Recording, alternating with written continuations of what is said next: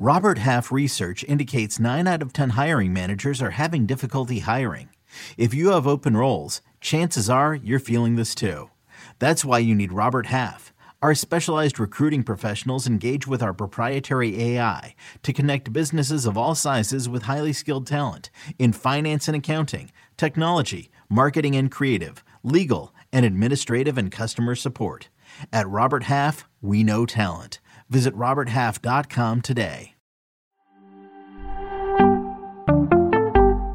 Players to avoid in your 2024 fantasy drafts right now on FFT and 5. Welcome, everybody.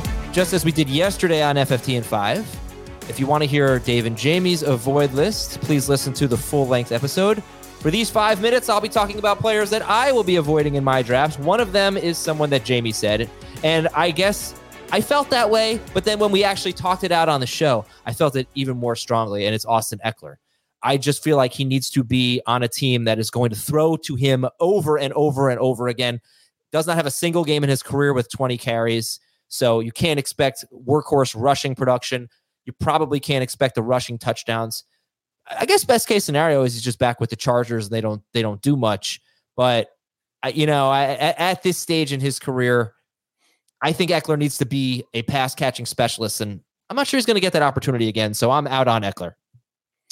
In the right situation, he could be okay, but Dave also brought up a second part of that, the goal line touches. Like, those don't seem like they're both going to go hand in hand on a new team. Now, Jim Harbaugh falls in love with Ekeler, team-friendly deal. He's back to, continue having a guy that Justin Herbert trusts because he's clearly been reliable. But, man, it just feels like they're going to go in a different direction, and he's going to want to go in a different direction. And wherever that ends up just doesn't put him in the spot that he's been as a great fantasy asset. He'll still be good, even at his age, but not to the point where you're drafting him with an early round pick. And I don't think a lot of people will be excited about it. All right, number 2 and number 3 are probably more controversial. Right now, I'm thinking I'm not drafting Kyren Williams. First or second round pick, early second round pick. It's a little bit too rich for me for a guy who just had such a surprising season. And we've seen in the Matthew Stafford era, we have seen very different seasons for the Rams offensively. They have an old quarterback and an old wide receiver. They're injury prone.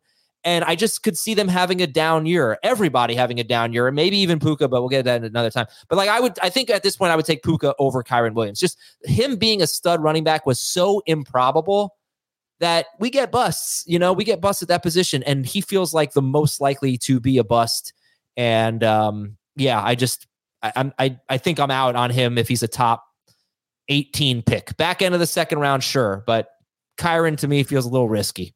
I understand that, and there's one thing that Heath brought up in the last few weeks that sort of I can't get away from. When we were talking about, is he a James Robinson? Is he a Dameon Pierce? Is he there's probably another guy I'm missing out, one of these undrafted free agents, or I know Pierce wasn't necessarily a late round pick, but a guy who was not necessarily highly touted having one of these sort of standout seasons. I know Isaiah Pacheco, you could put in that category too. But Heath brought this up about Pacheco and maybe Kyren Williams, that their coach hasn't changed. And how much does that matter for these guys? Because the guys that have had sort of these fluky seasons have then had a new regime come in, new system come in. And so I think based on how McVay used him and sort of what the Rams have done with, even with Puka, and in essence, Cooper Kupp, taking some of these late round picks or guys that nobody expects and putting them into their system and them having big seasons, I sort of buy it. Now, like you said, Stafford gets hurt, everything could fall apart. House of cards for all these guys. But they retooled their offensive line on the fly. Kyren proved he could be a significant pass catcher. He proved he could be a goal line guy. He proved he could be a force. And I think I buy it. That's fine. I understand. Obviously there are great players in that range, so I'm probably skipping him. The other one is Sam Laporta as tight end 1. I might rank him as tight end 1. I probably wouldn't draft him because I don't think there's necessarily a huge separation between him and Mark Andrews. And because of this, obviously he goes out, he has a great rookie season as a tight end, but he only had 889 yards. He had 10 touchdown catches. Could easily see the touchdown catches come down. Are the yards definitely going to go up? I don't know that I feel so confident in that, because Evan Ingram, he had a great rookie season and didn't really build off of that. Jeremy Shockey was a guy who had a great rookie season. Then he got hurt, I think, in his second year, but he didn't really build off of that. Kyle Pitts had set the rookie receiving record for a tight end and didn't really build off of that. So I don't think you can just assume that a tight end has a great rookie season and gets even better in his second year. So I think I'm leaning Kelce over him anyway. It's going to be a big decision to make, but with the way the tight end position looks like right now, I'm probably not taking Laporta because he'll go a little too early for me. The thing that I like about Laporta is the coaching situation is the same.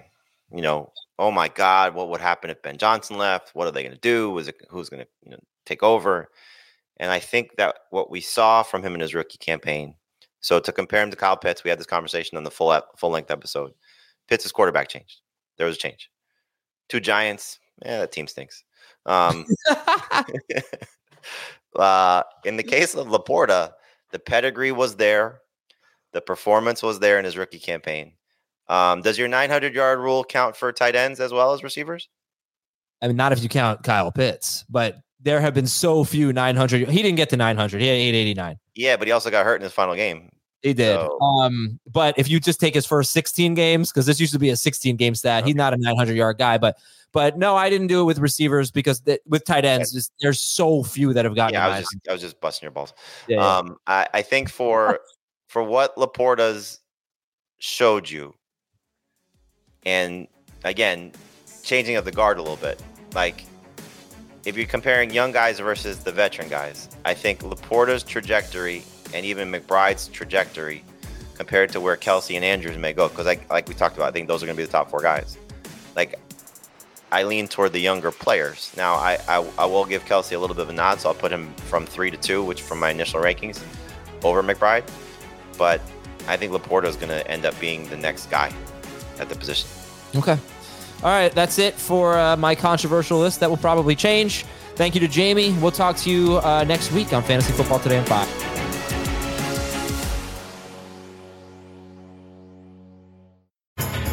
If you're looking for a podcast adventure, check out Dumb Dumbs and Dragons, a podcast where improvisers and comedians who've never role-played before journey into the world of Dungeons & Dragons. Dumb Dumbs and Dragons has been featured on the official Dungeons & Dragons podcast, ranked number 2 of all fiction podcasts in America, and has been downloaded more than 4 million times. Dumb Dumbs and Dragons can be discovered anywhere hilarious podcasts can be found. It's like Lord of the Rings, if everyone was an idiot.